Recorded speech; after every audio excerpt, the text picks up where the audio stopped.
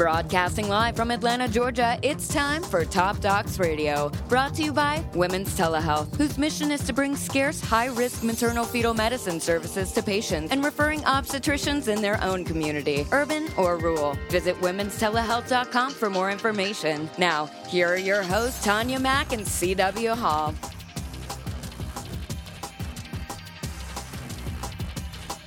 What is up, Tanya Mack? Oh, I am so excited to be here today because I have not only a national subject matter expert on our topic of infertility, but also a very good friend. So I'm happy to have Dr. Dorothy Mitchell-Leaf in the studio with us today. Welcome, Dorothy. Thank you, Tanya. Great to see you. A subject near and dear to my heart because I actually went through many thousands of dollars in procedures for infertility work myself and have healthy children to thank for people like you. So personally, it's a subject dear to me, and I'm happy to share your expertise on the radio today about that. Thanks for coming. Now, with your experience, Tanya, did you end up with multiple births, or how did it go for you? No, although I could have because I'm that old that the protocols certainly have changed. I got really lucky and got one and quit. Yes, so I did. That's awesome. I did really good. Yeah. So anyways, basically, we're talking about this topic because it seems as if more women are delaying their childbearing years until after the age of 30 when natural fertility starts to fall off. So it's a growing problem, certainly in this country and in our culture. Technology advances in genetics and fertility techniques and testing have kind of given new tools to help women know their personal fertility status earlier and make plans to help manage their fertility over time for a good outcome. So let me tell you a little bit about Dr. Mitchell-Leaf with us today. She is an expert. She's based here in Atlanta, and she has over 35 years of experience in infertility. She's worked at Emory. She's worked all over the Southeast. She has an egg bank. She's board certified OBGYN that also got her fellowship in reproductive endocrinology. She has studied at the University of Louisville, has been president of the Medical Association of Georgia. She has numerous awards, including the Womenetics POW Award, the 2006 Atlanta Business Chronicles Healthcare Heroes Award. Was that their first year, Dorothy? It was really early, wasn't it? Yeah, I think so, yes. Yeah. And the prestigious Hartman Cup Award given periodically to individuals for outstanding contributions to public health. One of my favorite stories about Dorothy is not too long ago, she celebrated 30,000 babies. Is that right? 30,000. Not personally. Not you personally, but helping to get on the planet. Yes, helping to get on the planet. 30,000 babies in around 30 years. So quite an achievement. So thanks for being here again. Thank you for having me. We're actually going to just start on the incidence and prevalence of female infertility. We're talking primarily today about female infertility, kind of what help is available, what's hot in the field, and kind of hope. Hopefully we'll offer some hope to people that are struggling out there. So let's start with female infertility and tell us how big of an issue it is. Well, I think it's definitely developed over the years because we've had so many ladies now are educated, getting educated, are working in are out in the workforce. Unfortunately, the biggest concern has been that a lot of times the media has said, oh, everything's going to be fine. It was worse in the past. I think they've done better today. But everyone thought that they can have babies through their 40s up to 50. It wasn't a problem. But obviously, there's some issues there that weren't really discussed properly. Right. So we're really trying to get ladies to understand it's better to be proactive. The best way right now is for younger women, even starting at 27, 28, to get something called an AMH level, anti-Mullerian hormone. Can you spell that for us? M-U-L-L. M-U-L-L-E-R-I-A-N. But it's AMH. And their OBGYN can do it on their annual visit. And this can actually help them determine a range of where they are as far as how many eggs they have left. So the lower the number, the less eggs you have. And so if, for people who are on the verge of saying, well, should I wait? Especially those that are 35 and older who do increase their risk of having genetic abnormalities as an issue on top of trying to get pregnant. That we really are trying to be helping them be proactive if they wish to freeze their eggs. For example, a lot of ladies maybe in law, medicine, or other advanced degrees who say I'm not going to be able to have children until maybe I'm over 35, then these are the people who might want to freeze their eggs and be able to have those for the future. And we've been doing that for about 8 to 9 years very successfully. And a lot of patients have been able to come back and have their children when they wish to. I know it's not just professional too. I know when I used to work in another OBGYN practice, our first pregnancy average age was about 36. So people are just, I think, getting established in life, no matter what their profession, waiting later to decide about a family, get married or whatever, and then maybe are surprised a little more than they expected when they try to get pregnant. The average age of most infertility practices now is around 38, 39. Okay, so that's even a little more than we were.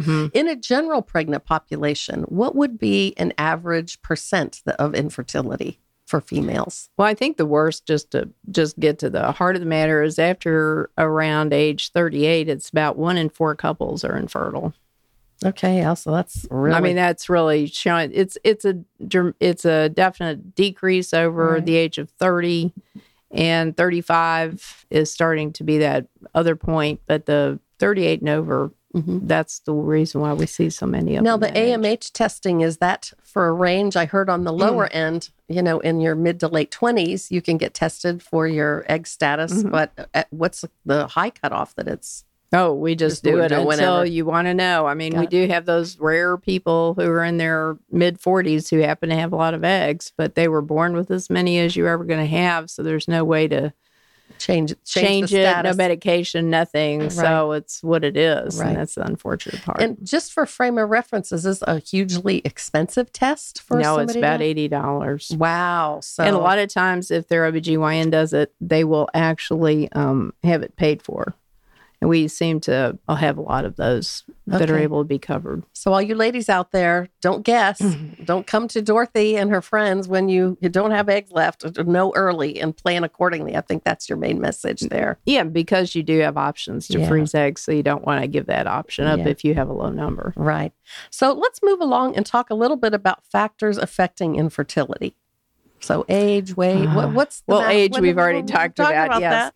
Actually, their weight can be a big issue. A lot of patients with polycystic ovarian disease who do happen to have a very high AMH level, actually. But because of the fact that they're a lot of times have to deal with being overweight, that we really try and get them to lose weight. And many times they'll be able to get pregnant on their own. But they do need to be very careful about it. And I know a lot of them say, well, my friend weighs more than I do, and she got pregnant. Well, everybody's different. Every couple's different. So they have to take that under advisement. But we really work hard to get patients to lose weight because it is healthier for them and they will have less risk of all the other OB problems like hypertension and preeclampsia. Now, there are also problems with women who don't weigh a lot. And we do have them encouraged to eat more and to gain some weight because they really need to get to a normal weight to be able to achieve a pregnancy as well. So there are those dynamics that become an issue. Obviously, the environment, there's a lot of concerns about water bottles and all those kind of things. And a lot of times it actually, excuse me, is an issue for men as well.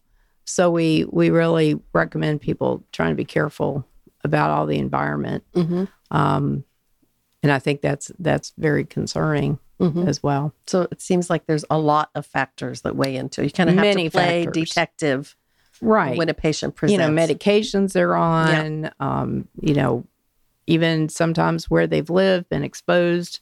I had 2 patients who actually were exposed at 3 Mile Island years ago and had significant genetic problems. And we never thought of it until the husband said, gee, we used to live. She lived there when she was a teenager and when it happened. So those are the kind of things we just ask about and find very informative. Okay. So aside from their medical history, when they present to an infertility specialist, what kinds of tests do you guys do for female infertility? Well, for the first part is to obviously get the AMH, but to get a hysterosalpingogram, it's a dye test. It helps know if your uterus is normal or your tube's open. Perhaps do you have fibroids that might be impinging on the uterus on the inside. So that's a very, very important test. And also, about 30% of patients may get pregnant on their own if there's nothing else wrong, because you're just essentially putting the fluid in, and maybe it just helps clear out the tubes. Obviously, the husband gets a semen analysis. They get a great deal of labs just to see where they are as far as thyroid, prolactin. We also check for all the patients for hepatitis, all the other diseases. We want to make sure that like prior infections and everything before they do that.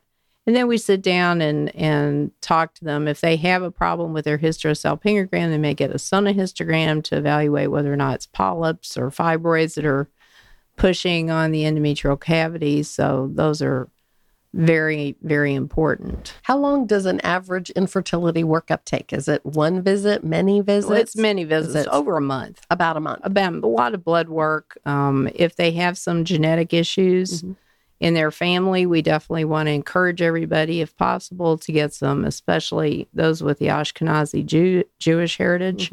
We do recommend getting a full genetic evaluation, if possible, at least on one of them. And then if any of those tests come out positive, then we'll get the other partner checked. So it's kind of like a jigsaw puzzle. You are looking at a lot of puzzle pieces and trying to put a story together.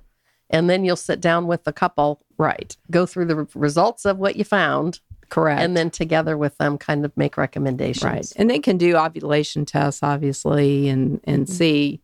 But those they've usually done before they showed up. But we ask them for those pieces of information as well. Well, I think motivation to have a baby, they're probably very cooperative and absolutely get you all the records and everything that they need from your pickup point. Yes. All right. So let's talk a little bit about if you go do the entire workup and once you find a problem, and I know it's specific to the male or female infertility, the types of problems, what are some treatment options that you currently consider across the board? Well, the simplest one is if you don't ovulate. And usually you start with clomiphene with inseminations.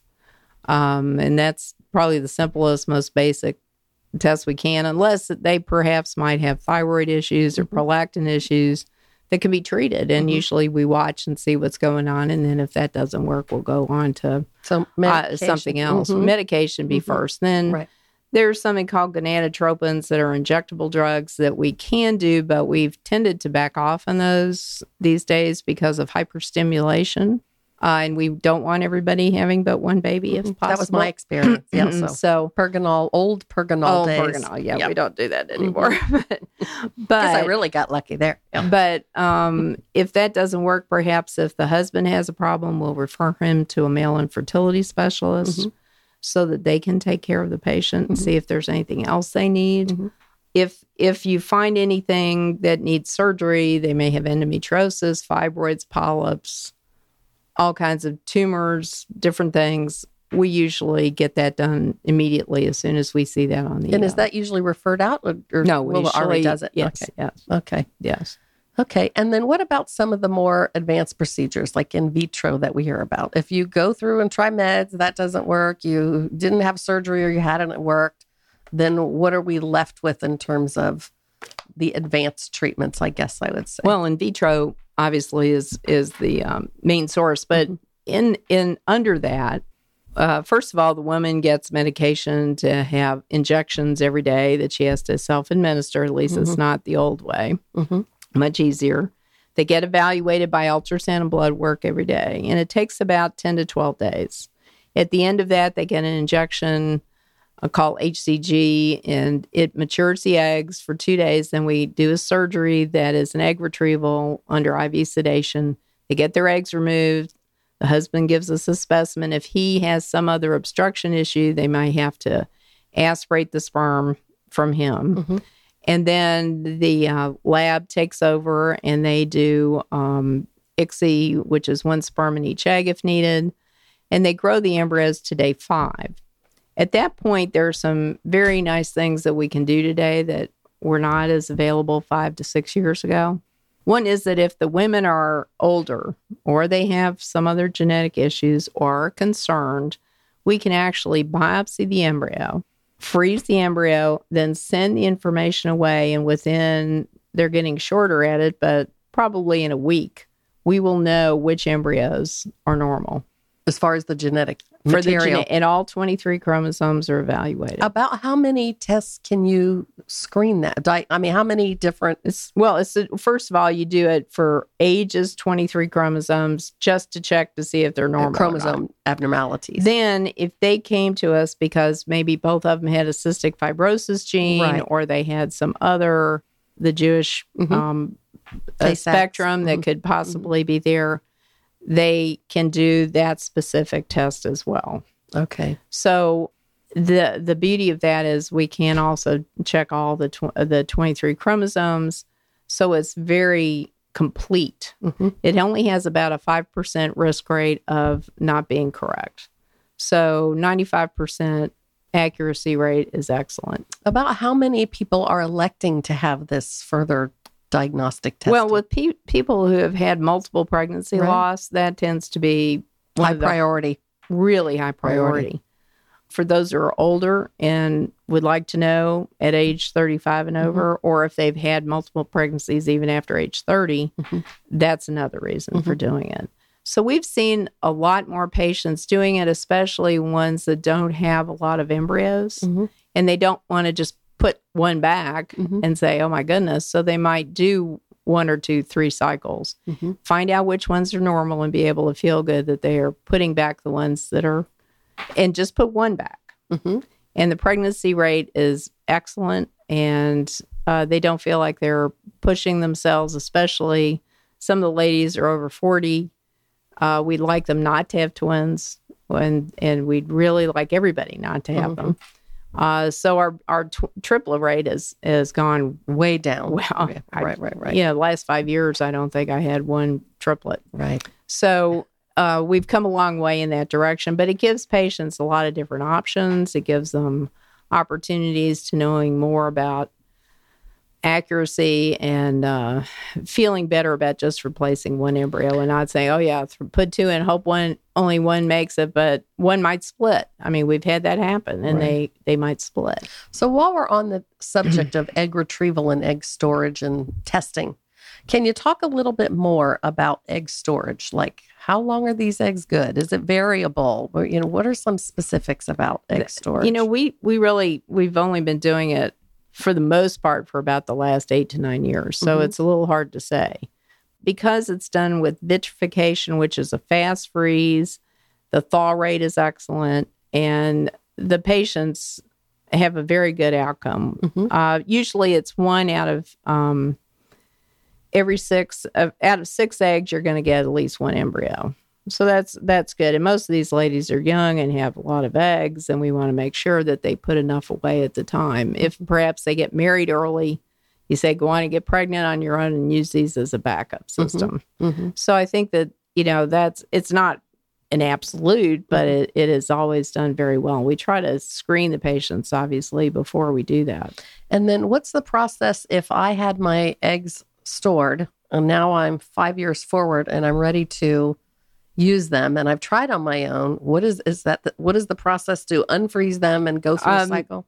You just get evaluated just with the history, updated labs. Okay. Everything has to be updated. So they're ready. They're ready to go. All you have to do is take medication to prepare the uterus. Okay. For about 4 weeks.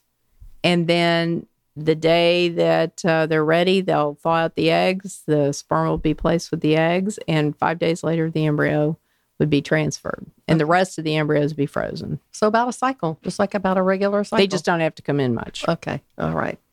Well, that's encouraging. Technology certainly has advanced. Yes. While we're on the topic of infertility and eggs, I want to touch a little bit on egg donors. It seemed like working in OBGYN myself and with the ladies once they're pregnant, and especially since we haven't had AMH testing for very long, One option has been egg donors. Are you still looking for? Is that still a hard to find kind of thing? No, we've done very well at doing so what's that. happened? We advertise these ladies are between 21 and 28 is who we're looking for. But they have to be very well screened. They have to have a psychologist, beside the fact they got to have a good AMH, be the age we ask for. They have to meet all the requirements. The doctors have to meet them. We have to have everything perfect in order to go through being an egg donor. They're anonymous. They do not know who their eggs are donated to, and the patient doesn't know who the donor was. But they're matched according to essentially what they look like as much as possible. From the history that you... Well, we have pictures and try and match them. Yes. Is that something that the reproductive endocrinology team does? Oh, yes. Okay. Yes. All right. So that seems like so much has changed in terms of what can be done. Absolutely. And they actually allow egg donation to the age of 55 now. I have to say I've only had... That sounds kind of scary. Well, they have to be very I'm sure the screening is the same. Oh, but they have to see the perinatologist. They have to be cleared to make sure they are healthy. And we recommend most of the time they only put one back in all of these patients, especially over 45. I know some of them want to squeeze it in. So is there a top cutoff point for 55. you? 55. I've only had patient, I think she was 51. But I haven't had anybody that much. Maybe she was 50. She was turning 52. But they have to be extremely healthy. We want to make sure, or we say you might need a surrogate. You really might need to think about it because we don't want to put you in harm's way, especially if you've already had a child. We'd like to make sure that that you're there and healthy and nothing else might go wrong as much as possible. So since I heard the word surrogate pop out of your mouth, and we've watched late night TV with Jimmy Fallon, who's been a big proponent of all of us becoming aware of that option. Talk a little bit about surrogacy and what is the line that you, tell me a little bit about that. And what's the line at which you just tell the couple, this is a viable option for you? I'm sure that's difficult. I did the first two in the state of Georgia, starting in 1991. It was an experience because even the paper wouldn't let them advertise for a surrogate. So we've come a very long way. In today's world, you can find them on the internet. Some of the attorneys actually have gone and found surrogates, and they look for them. And they are very essential for those patients who may have had a hysterectomy, who have had so much surgery on their uterus, it's just not a place that's going to work for implantation. Or they're so medically compromised, maybe with diabetes or some other illness that would not allow them to carry a pregnancy successfully. So the surrogates have been done very well. They, again, get evaluated by the psychologist. They have to have all the lab testing. They have to be in great shape. And most of the time, we tell them they have to have had a child at least. Okay. With no complications. They cannot have had any issues. So 2 would be nice, but at least if you had 1. Is it physically the same kind of medical screening as for egg donors? Yes. Okay, so a lot of similar criteria. Well, yeah, pretty much. But they have to also make sure their uterus is right. Childbearing parts. Absolutely. And they cannot have any problems. So they then have to meet with the attorneys and have counseling with the attorneys, sign contracts, all kinds of things. So it's very complicated. Sounds like you have to be part lawyer. Well, in addition to well, you want to make sure everything's done. You explain to them, and I tend to do this. I said, this is who you need to look for.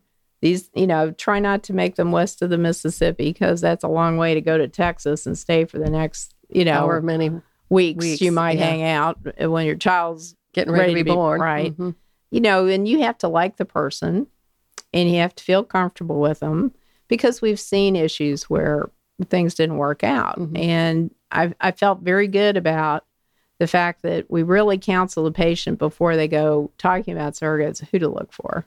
Who are the best ones? And I was a stickler, I know, about who I was going to allow because there's a lot on the line there. The patient's embryo, their psychological state, Not everything. an easy path for sure. And you want to make sure it's all an excellent match and everything's fine. And they do very well. And a lot of them become attached. One time a lady, I think they came to the 30,000 baby party and said, she's my belly sister of the baby that was born that the mom carried for the other couple.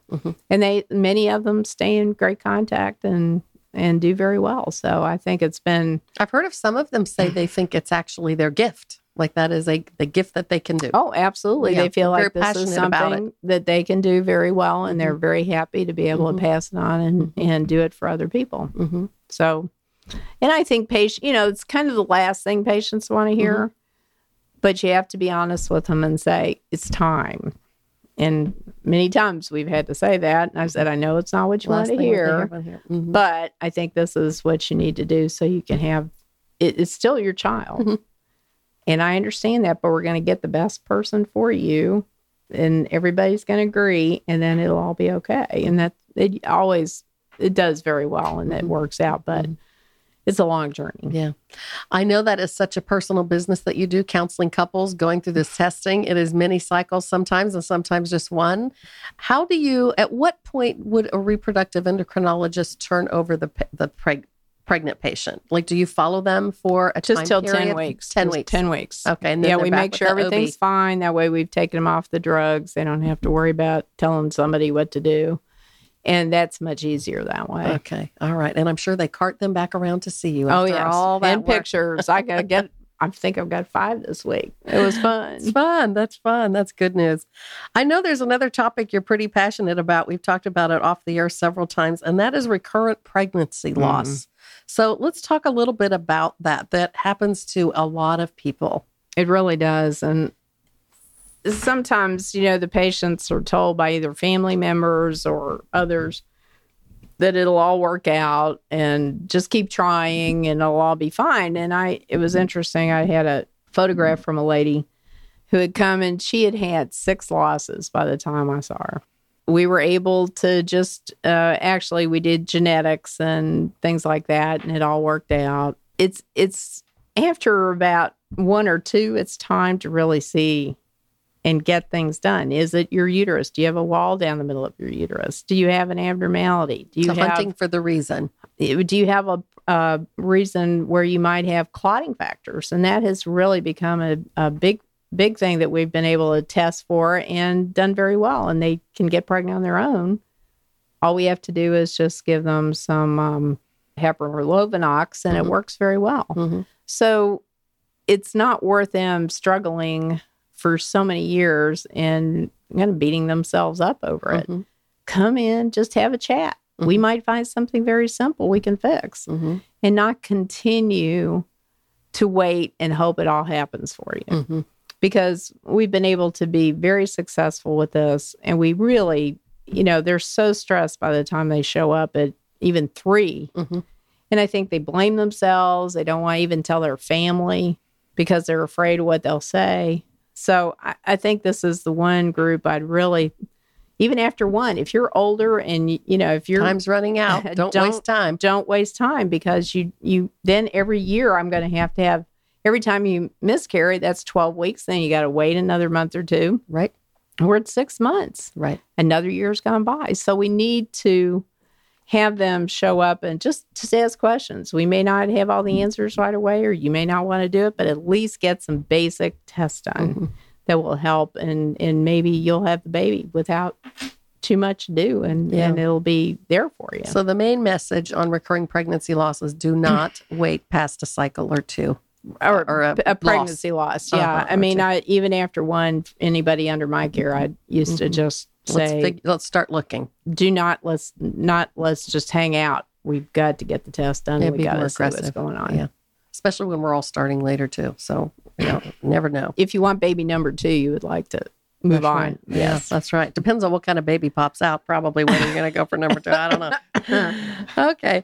Well, let's talk a little bit about, is there any kind of preparation? Women that are trying to conceive, we just talked about one of the main messages, don't wait. What would you give for the woman that's just trying to conceive on her own? how many cycles, how much time, what they can do Usually, to get before they get intervention. Always take prenatal vitamins. We'd like everybody to be on it 3 months before. And now we're also telling people folic acid, 400 milligrams, and vitamin D. So if you're starting, at least go buy those. You can buy those in the drugstore by yourself. Mm-hmm. While you're there, get an ovulation predictor kit so you can figure out when you ovulate, and that will be helpful. We just tell people, obviously, if you've had an IUD in, please make sure you had it out. What length of time? Oh, Like usually about two to 3 3 cycles, yeah. But I mean, some people didn't pay attention and it was still in. Forgot it was there. Wow. So, I mean, those are kind of things, just being healthy, having a good weight, taking your vitamins, eating well, you can exercise, just don't over-exercise. That's another thing we didn't talk about, but people who do marathons, that's not going to help. You got to stop marathoning because that's not your endorphins, and all those are going to decrease your ovulation, and that's not going to work. So, yeah, hormones greatly affect. Yes, yes, they're greatly affected by it. There's So, an art to that, not just a science to that. Yes. The hormone prep thing. Yes. Yeah. So those are the kind of things they could just get ready for, making sure the guys, are healthy as well. And they should never take testosterone. That's just an odd thing, but testosterone will decrease your sperm count. And women shouldn't be around That's a hot the guys. topic for men, too. Yeah, and the guys shouldn't be around the women if they're using all the ones that are on their skin and everything. That can affect the ladies. So we're asking everybody to make sure they don't take testosterone. It actually will diminish your sperm count. Okay, very good. Good tips. Let's talk a little bit about what's kind of coming in your field. Like we talked about so many changes just in the last 5 years, the last 8 years, certainly from when I saw an infertility specialist, things are so different. Is there something that you're excited about that you see that's coming, or something that looks promising? I think maybe what'll come, but it's not quite there yet, is to be able to do the biopsy on the embryos and be able to get a turnaround that's fast enough to put them right back. Wow. But I don't know where that is right now. But I think that's where, we've done so well with the genetics. And I think that's really been the cornerstone of changing things in the last 5 years. Pregnancy loss patients, just age, patients who don't have unknown reasons for not getting pregnant. So I think genetics tends to be the one place.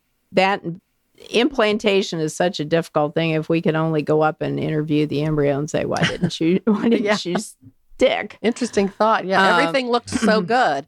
I think that's another thing. I remember when I was going back through my cycles, you think everything looks great. There should be no reason. Then you have no pregnant that month, and then you start all over again, and there's no rhyme or reason to it. So it is frustrating for people. But implantation is that last frontier. I know the genetics we're working on, but that implantation is something that still boggles all of us, because you sit there and say, we did everything looked good. Their uterus has been checked 3 times. We've done a hysteroscopy. We've looked in there. The embryos are nice. What's going on? And that's when we've ended up having to go to surrogacy. But there may be things that they can test or implement that I think will be the future. Okay, great. Well, that's certainly exciting. We all will be having children for many, many, many moons to come, hopefully. So all the advancements are quite unique and interesting. Yes. So your field is quite magical at times. I'm sure you feel the same way. Yes. I want to talk just closely as we end.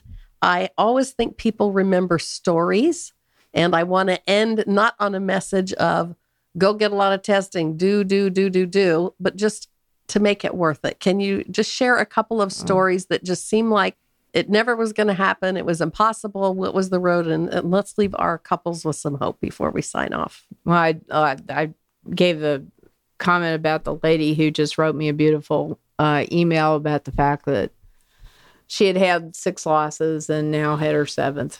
And she used a special Hebrew word for naming her child. And that will be forever etched in their memory.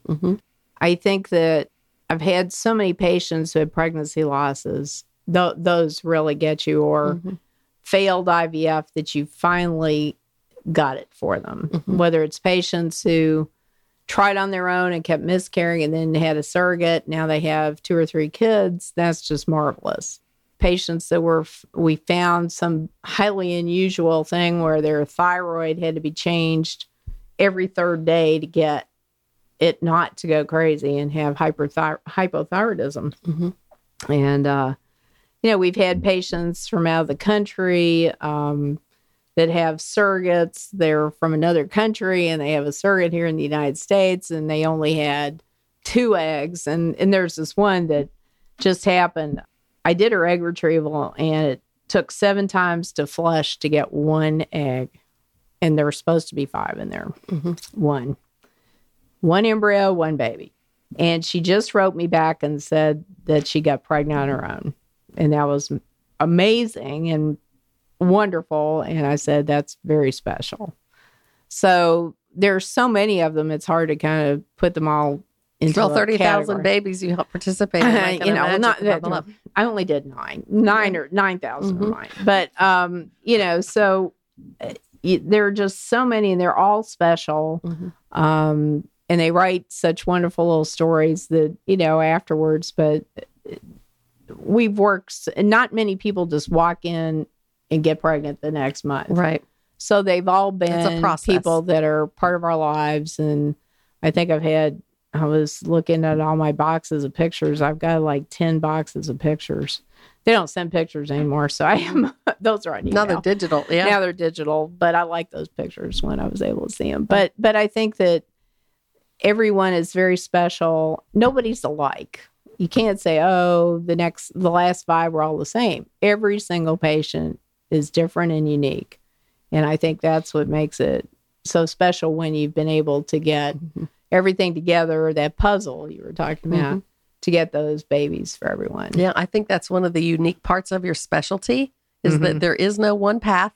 No. There are many paths. There are many pieces to the puzzle, and you truly have to be the medical detective. Yes. To try to solve a mystery and get that outcome that is so special to people. And I think, and the patients appreciate it. Yeah. They know we've all been struggling together, and you sit there having those conferences with them and, saying, we've got to figure this out. We got to do more. And then when you do that, I would say in this time, probably only about 2 to 3% of patients who come to see us don't get pregnant. Wow, that is astounding. Well, because we now have so many options. Yeah. Whether it's surrogate or... I wouldn't have guessed that high anyway, though.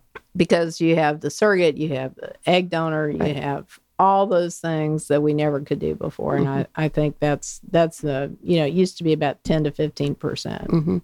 So ladies, the statistics are greatly increased in your favor. And I guess the overwhelming message is there's people like Dorothy out here working.